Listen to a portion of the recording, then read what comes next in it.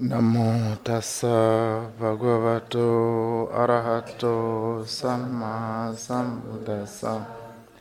Namo tassa bhagavato arahato samma sambuddhassa.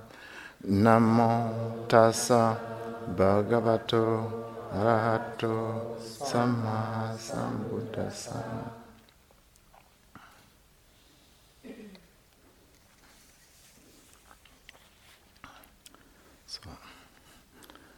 Dharma friends, today I would like to talk about the Buddhist perspective of success, on success. So in case you think you are not successful, maybe you are not, you are, but you just don't know. So that's why I would like to talk about this. What did the Buddha mean with success? In this case, I'm going to talk about spiritual success. I would like to dedicate this talk to Sadhu Pandita. He's still alive.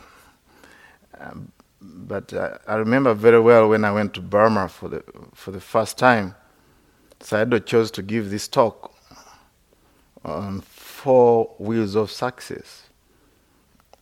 And I didn't know whether I'm going to benefit from it. That was my doubt. I wanted him to talk about Vipassana meditation. I could not get enough of Vipassana. So every time I was talking about being successful in this and that. But I found it very powerful as I started the Buddhist temple in Uganda. Some of the things I'm going to talk about, I've really seen them happening practically in my life. I'll talk also about the 4 bases of success. We see how it goes. So, of course, most people can define success as the achievement of something desired or planned or attempted. Maybe also you came here with that idea. I'm going to meditate and do a 3-month retreat, and then after 3-month retreat, I'll go back home, whether New York, wherever, and I'll be floating in the clouds with full of metta, and I'll go back, I'll have a smile. Everybody I'll meet, I'll be very, very peaceful. Maybe that was your plan, basically. What did you get? It's up to you. We cannot measure your success.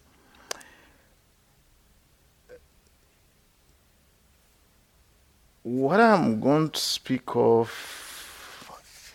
the 4 wheels of success, is very actually simple, but it works actually. For me, it has worked in my life. And it's also a continuation of Anne's talk about the blessings, 38 blessings. And one of the blessings, actually the first stanza there, is that associate to associate with the wise and not to associate with unwise. And that's a blessing, right? You have to associate with the wise people and don't associate with unwise people. So that is the highest blessing. So this also actually not only a blessing, but is also a wheel of success. So there are 4 wheels. One of them is to associate with wise and disassociate with unwise people. So the second one is to live in a suitable place. A suitable place is very, very important for success. Another one is to have done meritorious deeds in the past. You can go to as many as you like, past lives and all that. But also in this present time, there's a past to that. And then the 4th wheel is establishing yourself in a right path, a skillful path. So I'll take one by one. already Annie talked about associate with the wise and not to associate with unwise people. The first time I heard this phrase, he said, who are the unwise people? Can you know who's unwise and who's wise? It was a big question for me. And when I read the Buddha's teaching, it was very clear, the distinction was very clear who's wise and who's unwise. To the Buddha, a person who has skillful bodily behaviors, verbal behaviors, and thoughts, skillful thoughts, that's a wise person. Skillful in 3 ways. One is your physical actions, your physical behaviors, your speech, which is skillful, and also your thoughts, skillful thoughts. So you are wise. You are unwise if your actions, your physical behaviors are unskillful. Verbal behavior is unskillful, and thoughts unskillful. So that's unwise person. So now, how are we going to go around looking for people who are wise and unwise? We cannot judge. I think Buddha's teaching is not teaching us to really make this judgment. I told you last time the bumper sticker about non-judgment day is near. You remember? But I changed that non-judgment day is now, here now. So we don't want to judge, keep on judging people, right? To fit them into like clean slots like this, But we can really get an idea when we associate with people. How they behave. And for me, I've put a footnote that I didn't see in a scripture yet, at least to my knowledge. I put a footnote to this phrase that if I have to associate with unwise people, I do it out of compassion. If you have to, you do it out of compassion. Because if somebody is unwise, untrained, then they say, bringing a lot of suffering in your life, then you know that person is suffering. And when a person is suffering, what do you do with people who are suffering? People who are sick. You give them medicine. And what's the medicine you have to give them? Is the medicine of Dhamma. Actually, Buddha's teaching is considered to be medicine. So you have to practice compassion if you have to associate with unwise people. We are not training you to live in a cocoon where you are living only with wise people and you create a world there outside you of unwise people. No, this is not the teaching meant to do. Is actually try to really find a good friend, a spiritual friends that can help you to practice the Dhamma.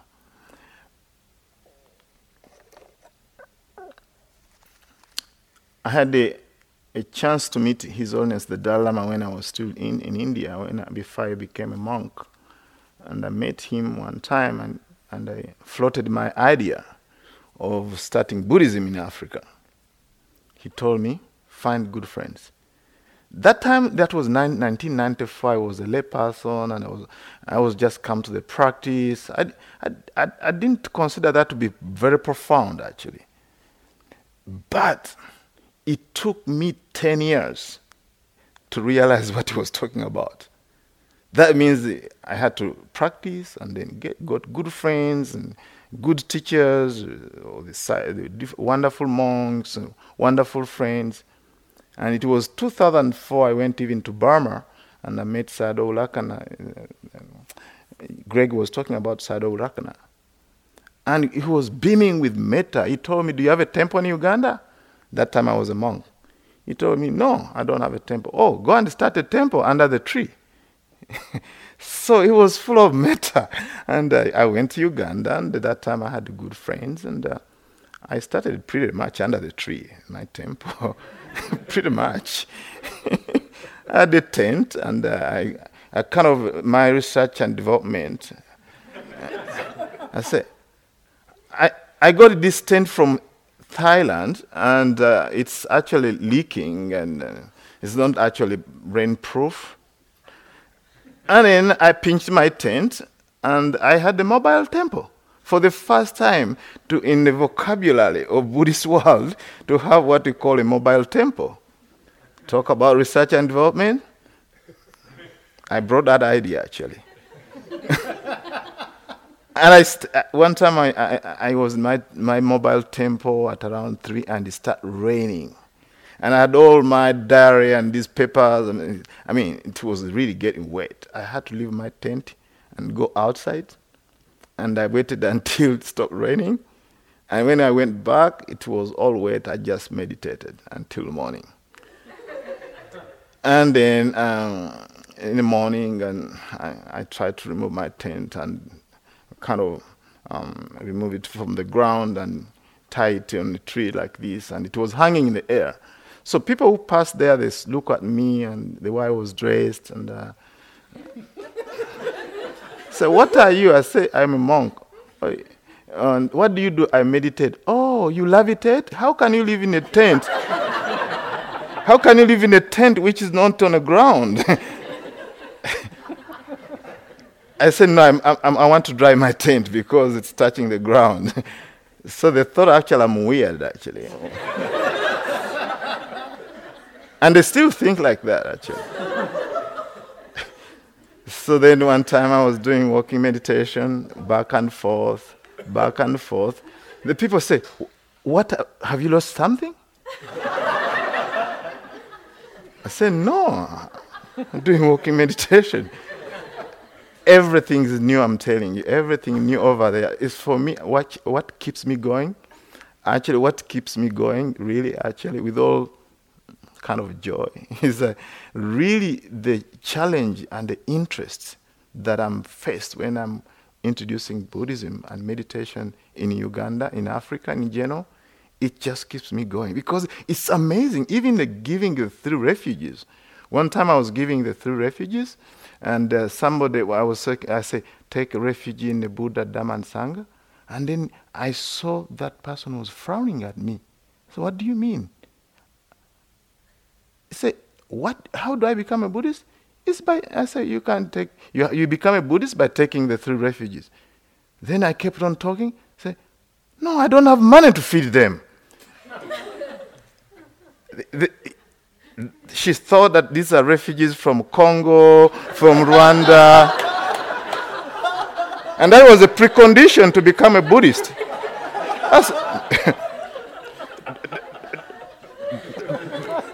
That's hard work, actually. 3, not 1, 3.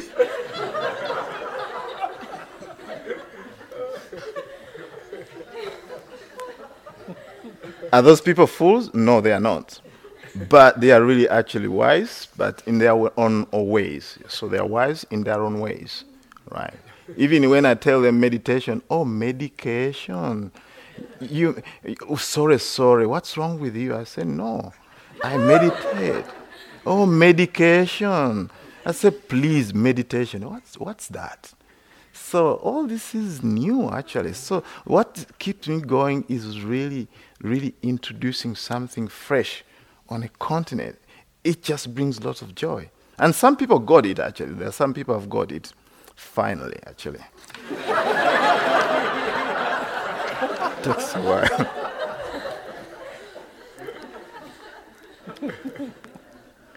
Okay. I really actually took to heart the advice of His Holiness the Dalai Lama. Really, I went there to ask him for blessings to do this work in Africa. And he told me, really, get good friends. So it took me a while, actually, going around the world and find good teachers and good friends. And I think now it's getting better every time. And I have all my friends here. So now, getting good friends is very, very important in one way or the other. We can find scripture backup by really this association with the wise.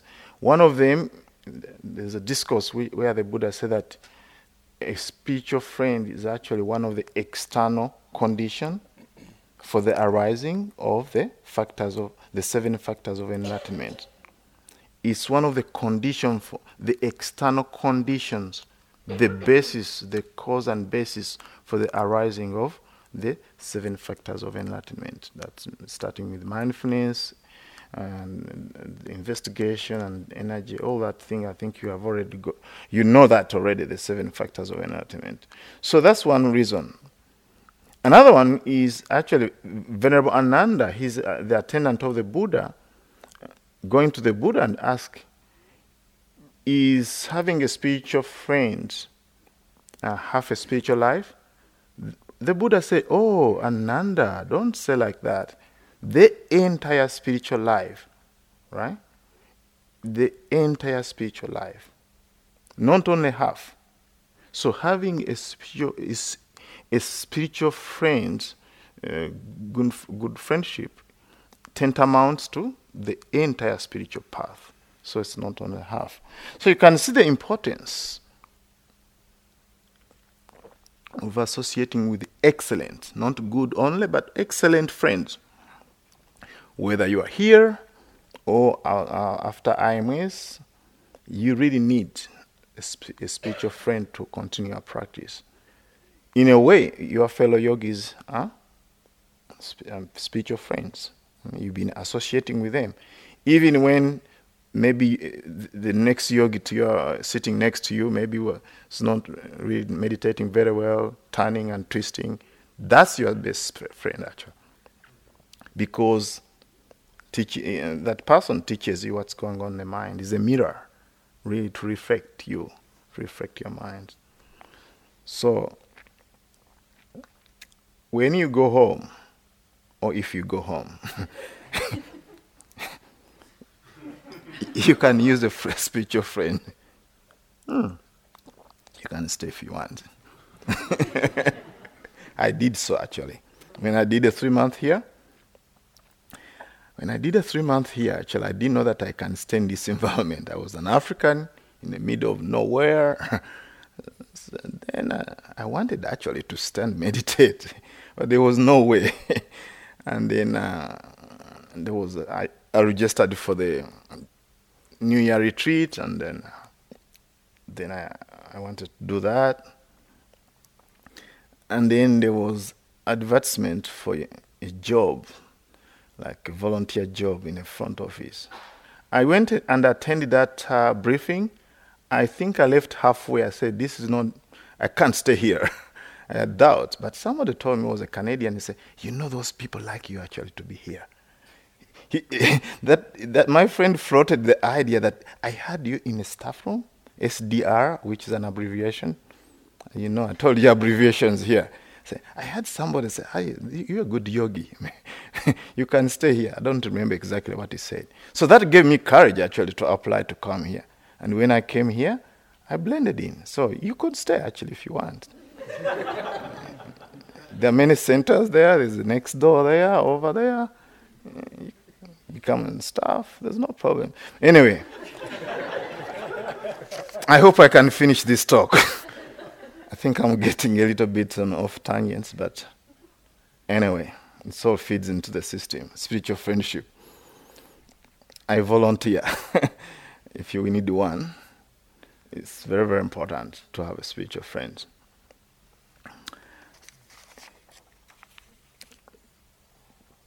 The second will of success, it's living in a suitable place. It's very, very important. You've been living here at IMS. It's been suitable. It's a very suitable place for the practice. So when you go home, try to make your place a suitable place. Place you can make an altar inside your house, your bedroom. You can put a cushion there. Have a place that you can go and practice. You have a big home, you have a living room. Try to create a space, a meditation room, so that's a place suitable for you to practice.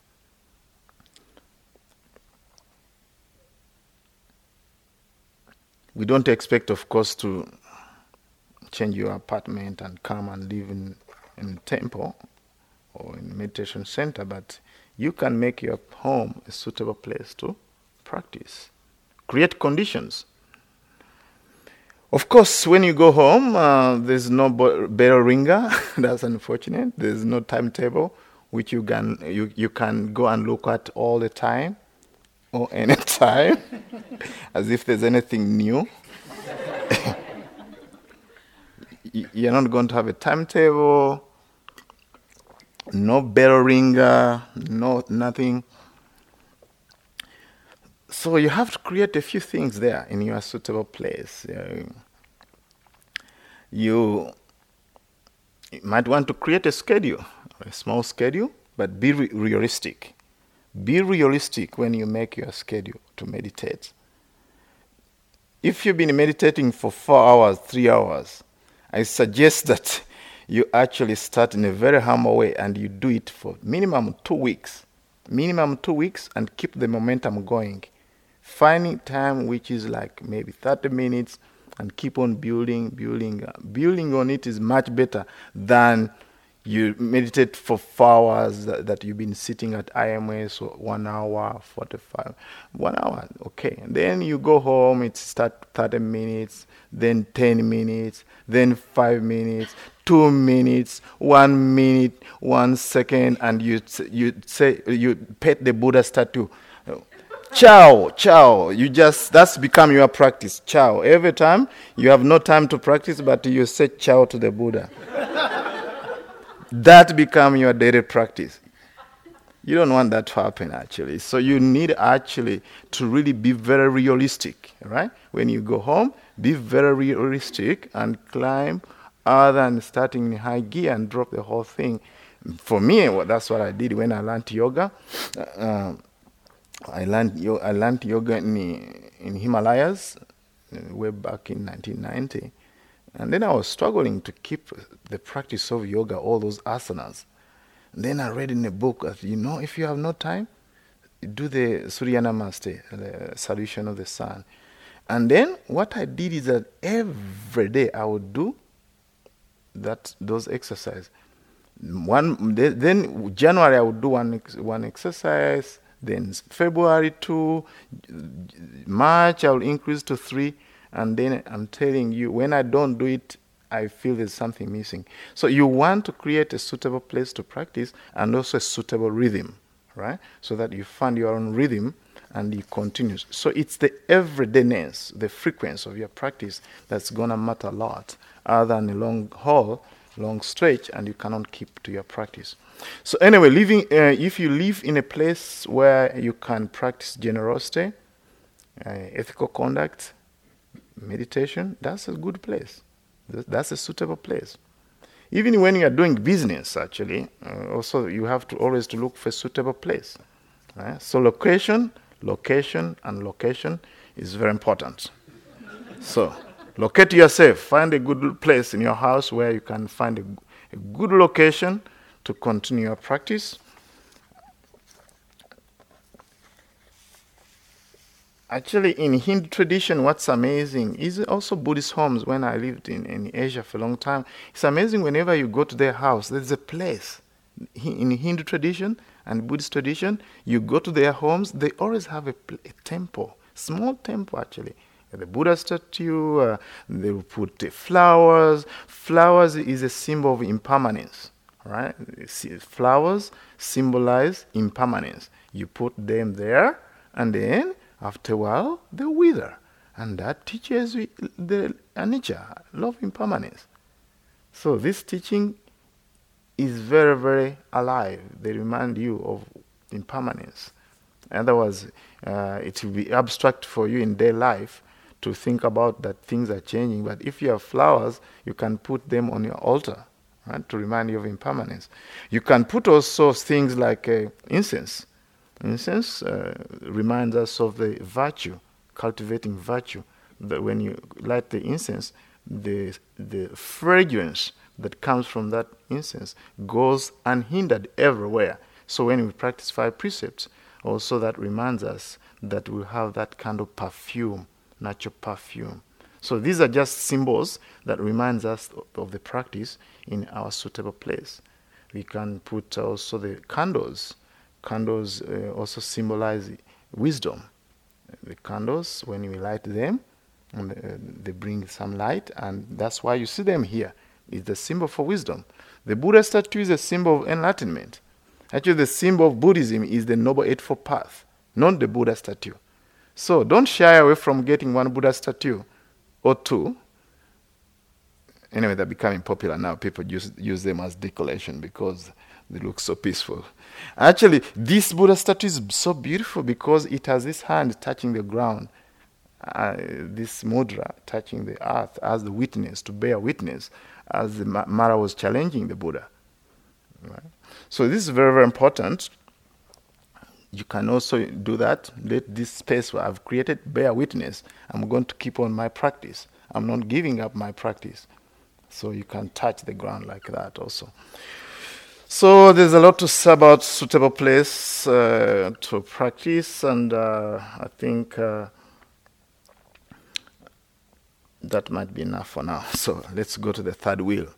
This is like wheels of the car. Wheel of the car, they just keep on rolling. If they are four all together, they have to be all four together, keep on roaring. So the third wheel is called having done meritorious deeds in the past. Having done meritorious deed in the past. That's a blessing, but also is a wheel, is one of the wheels of success. Actually, you are here at IMS because you have done good things in the past. Otherwise, you will not be here. So, merits, the word is punya. It's a synonym for also happiness, actually. Right? So, because at one time, you must have done meditation or learn about Buddhism or Noble Eightfold Path, and say, this makes sense. Then you come here. You didn't show up here accidental, actually. Who came by accident? Maybe you might have come here because maybe the package to vacation to Mexico is so expensive and you just showed up here. I don't know. But I believe that all of you really showed up here out of faith. And faith is one of the beautiful mental factor, sobhana. Sobhana means beautiful, and faith is one of them.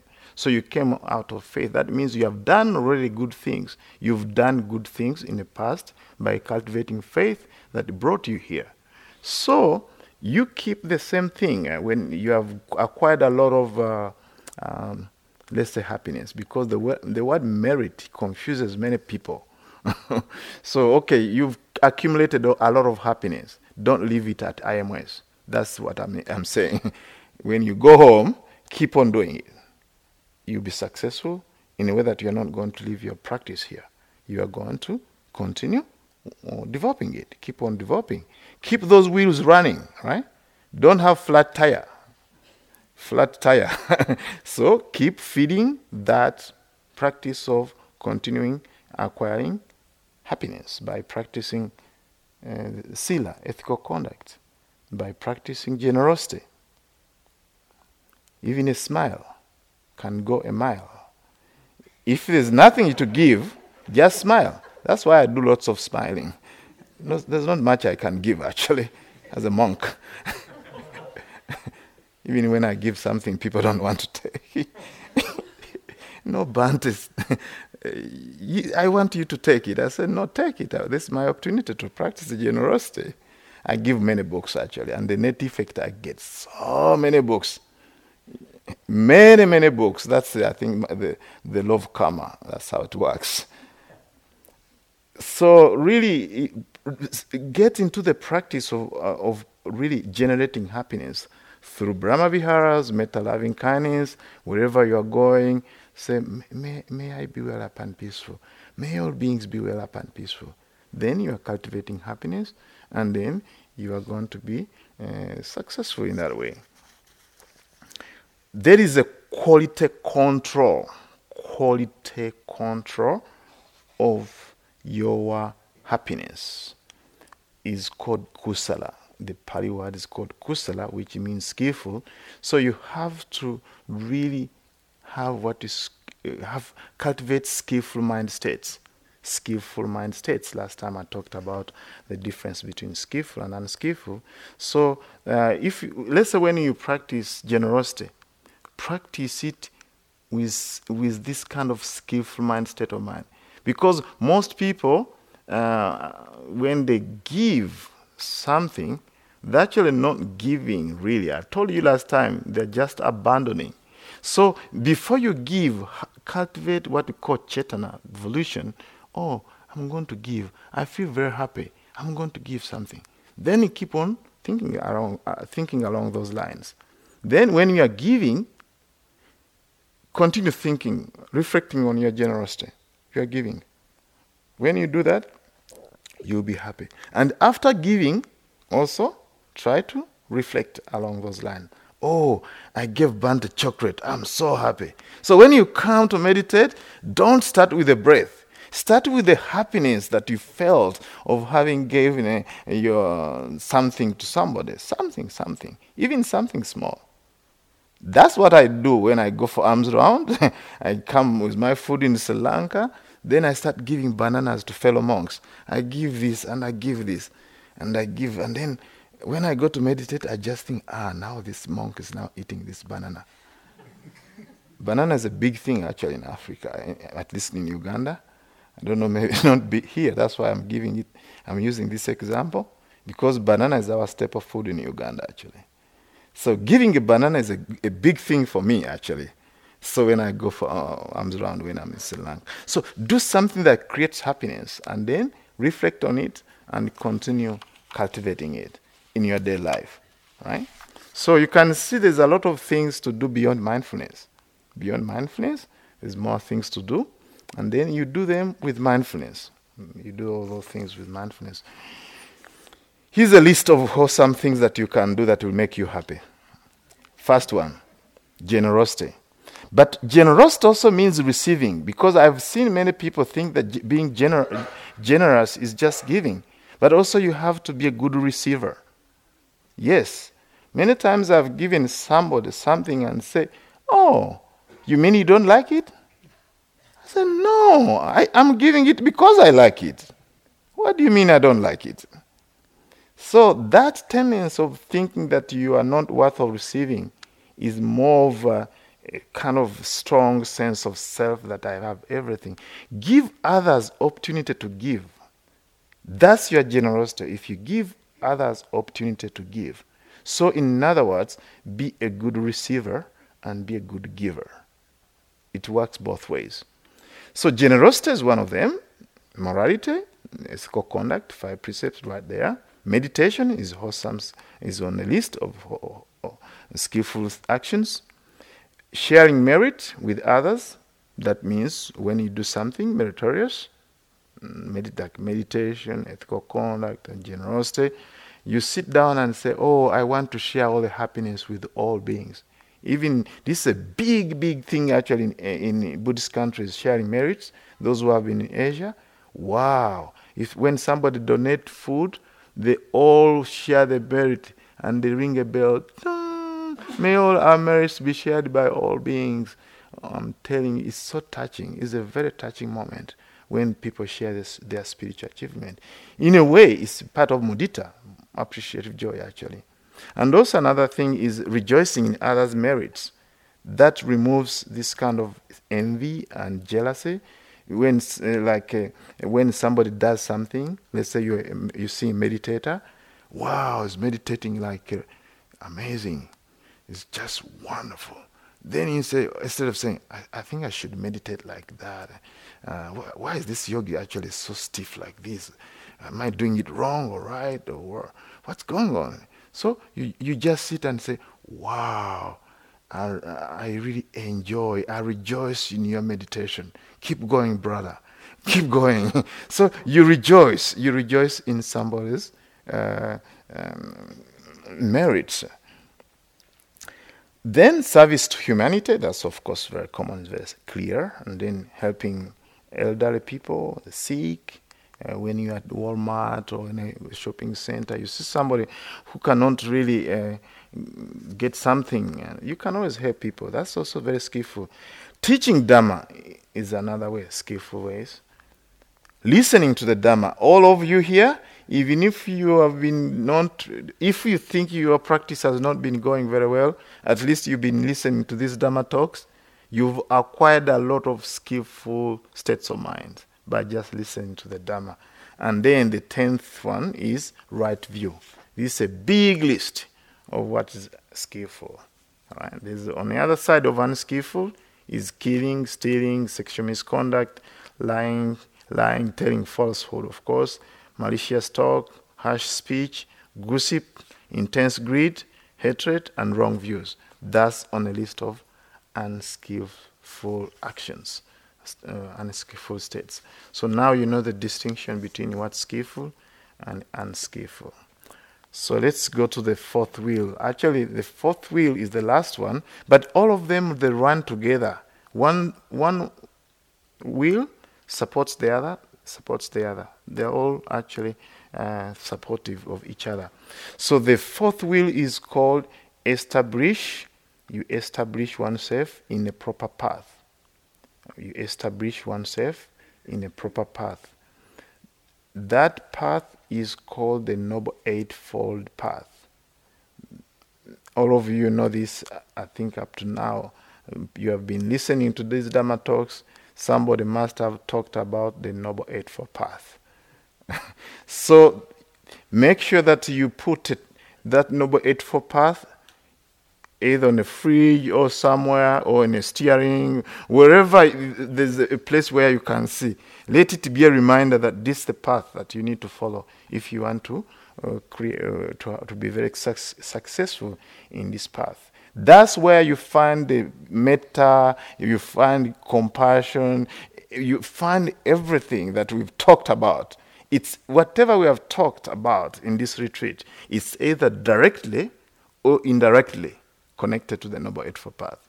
So that's that wheel is very, very important, because when you establish yourself in a right path, then you find good friends. You find good friends who want to also to follow the Noble Eightfold Path that leads to knowledge, higher knowledge, peace, happiness, and fun awakening. So you always, when you talk with somebody and you say, "What are you doing?" I'm practicing the Noble Eightfold Path. Oh, what's that? Oh, this right speech, right action, right do. Then, I like to meet you again. Here's my phone number. And then you make a meeting, and then after that, you can sit and meditate. Actually, for me, that's how I've made friends. That's how people invite me to teach. Actually, people invite me in their home because I talked about the Noble Eightfold Path, irrespective of their beliefs, actually. People invite me in Uganda in places like Hindu places, and I talk about this because it's just everybody can practice the Noble Eightfold Path. It's very clear. It's a path which can lead to happiness, and all people want to have happiness. The Buddha talked about the Noble Eightfold Path that leads to enlightenment, and I think I like to quote one person, is a philosopher. He's called Confucius in China. Is Confucius, who came actually at the same time, about the same time when the Buddha also arose in the 16th century. This is how he put it about establishing oneself in the right path. He said like this: to put the world in order, we must first put the nation in order. To put the nation in order, we must first put the family in order. To put the family in order, we must first cultivate our personal life. And to cultivate our personal life, we must first set our hearts right. Our hearts and mind, we should set them on the right path. And this is Confucius, actually. For me, it's like similar what the Buddha talks about, how to establish oneself in the right path. Then you can change the world. Most people start the other way around. They want to change they want to change the society. They want to change the family. You should meditate. You should be a good meditator. You know, when you come here from IMS and you know the Noble Eightfold Path and how to be happy, and you go home and people are not mindful and all that, then you start to change them. No.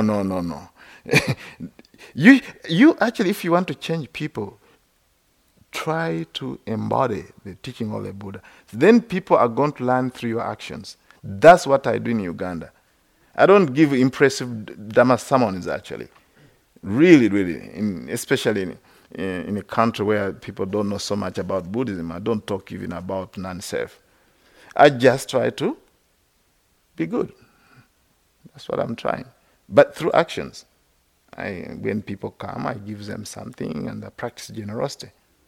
Then, guess what? One time I got a banana from the neighbors. This person actually, I don't know, I don't have enough time. This person was our neighbor who actually spread rumors that Buddhist temple, because it's the only one temple in Uganda, that those Buddhist people, they kidnap kids. Those Buddhist people, they are very cruel. The rumor went around the village and all this. Then the president of Uganda came to visit because the same village where I live, that's where they have a vice president near the Lake Victoria. So then the soldiers came and looked for the baby. They could not find the baby. They broke our temple. They looked for the baby. They failed to find the baby. Now it occurred to me the thought that our Buddha statue was a baby all the time. All the time, the people thought that the Buddha statue in my temple, it's a baby, because they never came close to it. Every time they were very far away from it. And I got this Buddha statue from Sri Lanka. It's not like this, actually. It's the other one, actually, it's really like a big doll. That's why kids were saying, oh, this is a big doll, when I was taking it to the temple. They said, oh, please, don't take the big doll. We want to see a doll. I said, no. And I took it, but then the villagers were so afraid. What was there? You know, because they are used so much to the church with Jesus Christ with a cross. When they came, they could not say anything. They just saw something inside, and then they thought it's a baby. I'm telling you, it's amazing. It's amazing what in the mind can come with so many things.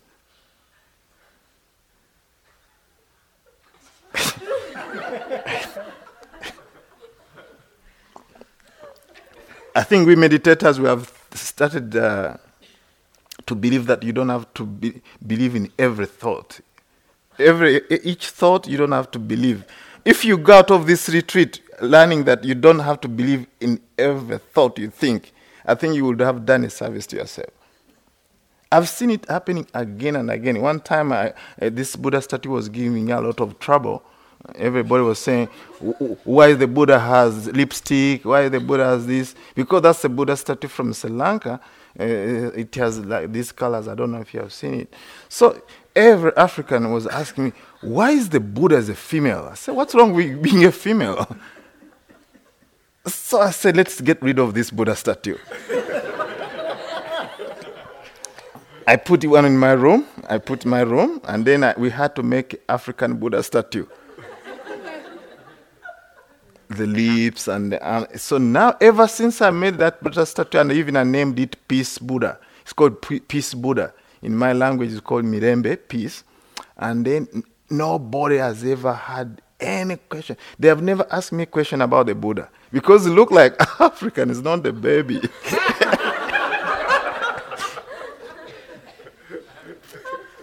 Though when I took a picture of the Buddha statue in Uganda. Is actually an African Buddha statue. And I sent it to my friend Angela in England, is a good friend of mine. He said, Bhante, how can you sit still like that?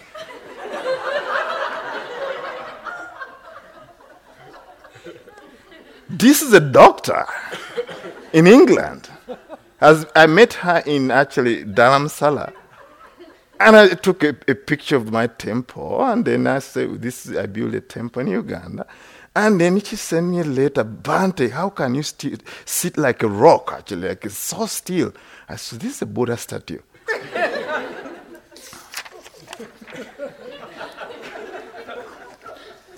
Don't have to believe everything you think. Okay, let's go to the 4 bases of success. We've just gotten past the 4 wheels of success. Let's go to the bases of success. If you want to be successful, this is like quality controller. Quality control, First one, the Pali word is called Iddhipada. Iddhi is like, Iddhi means IDDHI. It's like translated success or accomplishments. So if you want to be successful, whether in practice ethical conduct, meditation, whatever spiritual practice, even other kind of endeavors, you have to have these 4 things. Right? The first is chanda. The Pali word is called chanda. In Buddhist psychology, it means wish to do. This is actually a mental factor which is very, very important. Without that wish to do something, it's very difficult to really even start anything, actually. There must be that mental state. And you'll be happy to know, according to my research and development, that's 2%, 2.7% aids to awakening. So we are just not talking like mumbo jumbo about this kind of wishing and wishing. No, this is actually one of the factors, the 37 factors of aids to awakening. So take it seriously. Through aspirations, through wish, it's like wishing power. Really have a wish, but not useless wishes. It should be actually really something concrete that you wish to attain and awakening. I mean, you just wish to have an ice cream. It's just too simple. Right? I wish to have an ice cream. It can be a passing thought. There's no problem. But in your life, try to really go for the big things. Okay, I wish to attain awakening. And everything that you do, let it be in service of that wish. Right? So it's not expectations. It's just wish to do. It's not desire. Most people actually translate this word chanda as desire. But I think when you go to Pali, they miss the mark, because then we are going to confuse desire with the other kinds of desire, because we have other desires like called kama chanda. Kama chanda. Kama means sense. Chanda, then people say, oh, this is also, chanda is also same like sense desire. People then they get mixed up. So when we use this word with the other words, let's say kamachanda, then that's something else. Kamachanda, I would like to translate kamachanda as approval of the sense pleasures. You approve. We use this word actually in the monastery. When we are going to attend some of our transactions, monastic transactions, we have some meetings. Sometimes a monk, if doesn't go, another monk will come. Oh, can we have your approval so that we can go ahead with the meeting? Then they always request us, can you give us your chanda? In other words, approval. So for me, actually, the word approval of the sense pleasures really actually goes to the real meaning of what goes on when you have sense desire. We approve. We approve to have that nice chocolate. We approve to have this and that. So, in other words, sense desire lead us, right? So that's a different thing. Chanda is one thing, and Kama Chanda is different. There's also Dhamma Chanda, which is actually desire to attain final liberation, desire to practice meditation. That's another kind of desire. So we shouldn't mix what's desire for sense pleasures and also Chanda, which is wish to do. It's very important.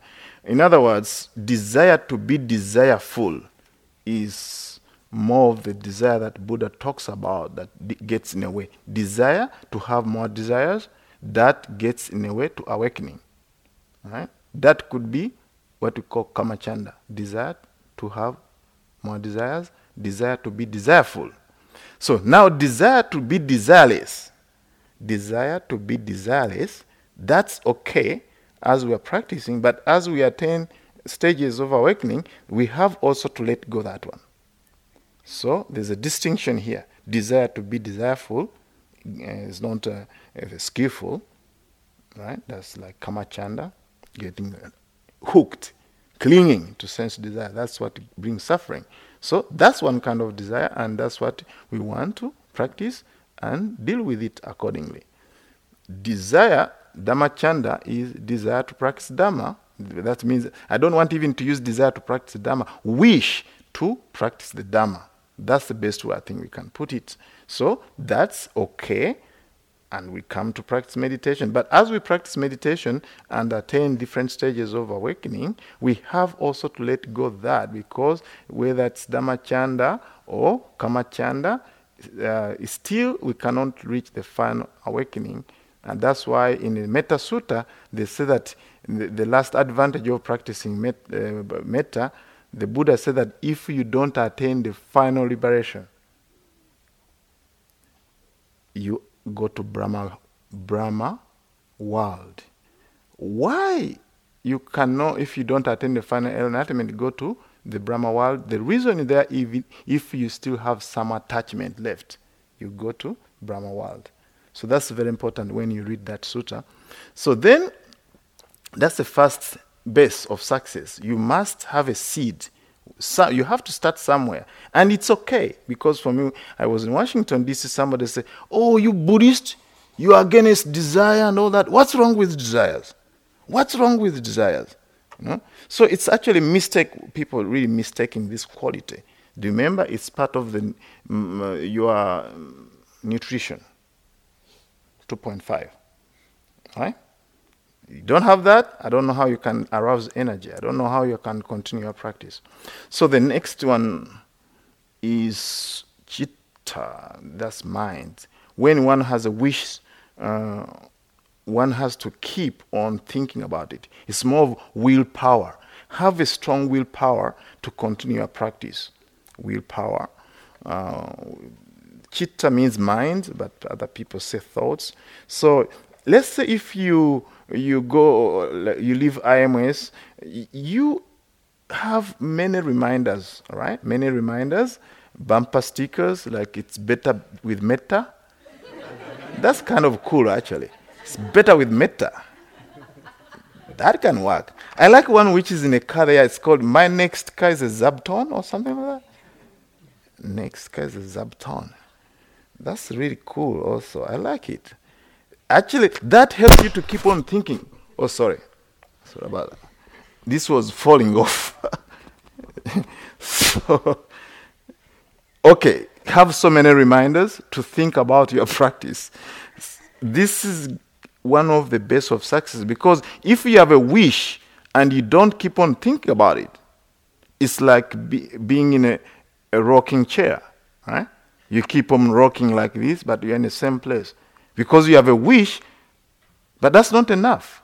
You just have to keep on watering the seed for that wish. Keep on watering it. That's how you're going to be successful. How I got this practice of the thought is when I was on staff here the first time. I was a lay person. And living in a center, it was amazing. Actually, it nurtures you a lot. As you always, you see yogis practicing, walking slowly, and then they remind you of the practice. Like when I used to work in the front office, and then you get out, and then you find a slow walking yogi. So then you really slow down. So it was like a reminder, always. It was always a reminder. And what also helped me actually to really practice, that was here in the meditation center. It's very easy actually to get really hooked up with so many things going on around IMS, movie, this and that. So as a staff member, I wasn't a monk. So it's very, very easy to really get lost into many things. So then you don't practice. Though you are living in a meditation center here, you don't practice. So what I did is to put a cushion. My room was up there. I put a cushion next to my bed. All right? The zabton, I put it there. So that every time I would go to my bed, I had to step on a cushion first. and then go there. And then I found a lot of dust one day on my cushion. I said, maybe I haven't been doing some meditation. I felt terrible actually, because here I am in a meditation center and I'm not meditating. So I said, no, I have to bring it a little bit close. So I really brought it very close to my bed, so that every time I go, I would step on it and then go in my bed. And when I wake up, that's the first thing I step on. I say, okay, now I have to keep on meditating. So then I had to carve out time, and I meditate. So maybe a good reminder is when you go home, if you want to be successful in your practice, put a cushion next to you. Just a thought. You don't have. I'm just bubbling out thoughts. I hope it helps, but it helped me actually. And actually, when I went to Bhavana Society, that's also what happened. I went to a monastery, and I used to practice in a Burmese tradition where you meditate 24/7, literally probably. So really, when I went to the Bhavana Society, this monk, Bhante Gunaratana, is amazing. But he has his own perspective. What he did is that every day is practice. Every action is practice. So in other words, you have to integrate the entire life to be your practice. So the first time I went there, after meditation, he said, have you got a job to do? I said, I came here to meditate, not to do jobs. That was my inner voice there. I didn't. Because I was at Tathagata Meditation Center with the Burmese, I wanted to water plants, and then I went to my teacher. I said, I would like to water plants. He said, why do you want to water plants? I said, they are dry. He said, go meditate. So here is the different versions of these great teachers. One doesn't even want me to water plants and keep on meditating, and one say, hey, where's your job? I mean, I learn a lot from Bhante Gunaratana that every action is your meditation. Eating, working, and all that. So I have this perspective of practice where actually your daily practice is your spiritual practice, and your spiritual practice is pretty much your mundane life. So don't create division between your daily life and spiritual life. If you do create division, there's going to be this crash, and that's in what we call dukkha in Pali. Suffering, conflict. Always spiritual life. 2 hours I'll have a spiritual life, and the rest of the day I'm just going to go haywire. No, you have to blend it. So let those two lives blend it. You find a way how to do it. I'm telling you, you have to figure it out. For me, when I was at Bhavana, it was hard for the first week or two to really make sure that I blend my practice into their life. The third base of success is called effort. I've talked about effort. Even other people have talked about initial effort, sustained effort, and non-stop effort. Don't give up with the practice. Don't give up with your practice, no matter what. You think that's a high standard? No, it's not. Just keep on going. These are tips actually. Now you can use them, and also when you go home. Finally, the base of success is called Vimansa, which means reasoning power. Reasoning power, wisdom power, investigating power. So you have to investigate between what is skillful and unskillful. What's causing your suffering? What's really causing your happiness? In other words, in business term, you have to have what you call SWOT analysis. SWOT analysis for your life. Again, I don't know whether I can finish that. Anyway, SWOT analysis, one stands for strength. What's your strength? The Noble Eightfold Path, the 37 factors of enlightenment. And what's your weakness? Your weakness might be lack of time, which is actually a universal mantra. Everybody say, I don't have time to practice. When they go home, oh, that's a good excuse. I don't have time to practice. They meet me, oh, you monks, you are very lucky. You monastics, you are very lucky. You have all time. Okay, you try it. Actually, the difference between monastics and lay people is that for us, we cannot excuse ourselves. Oh, Bhante Buddharakkhita has no time to practice. We cannot give that excuse. You can give that excuse. That's the only difference. Actually, our life is similar to you. Really, our life is not different. I can tell you for sure. You don't know how we have also hectic schedules. We have to keep schedule. So, SWOT analysis. Try to find out your weakness. Maybe time. If you lack time, that's a good sign of mismanagement of time. There's time for everything. There's time for everything. There's time to sow. There's time to reap. This is in the Bible. Actually, I was a Christian before. I know, and I'm not a pastor.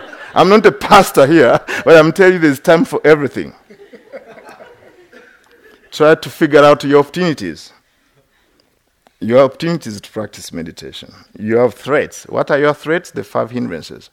My friends, time is up. Thank you very much for listening. That's it for... I could go on and on. Thank you very much for your SWOT analysis. Let us sit for a moment or two.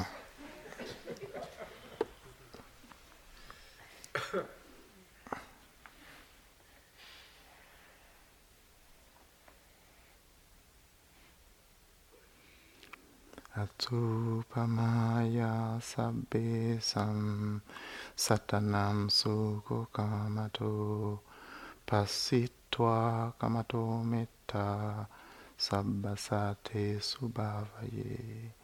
Having seen that all beings, like oneself, have a desire for happiness, one methodically develops loving kindness for all beings. May you be successful in your practice and attain peace, happiness, and the final liberation. Thank you very much for your listening and your kindness. Until we meet. This is my last talk, by the way, in case you're not sure. No more. There's more where it came from. Thank you.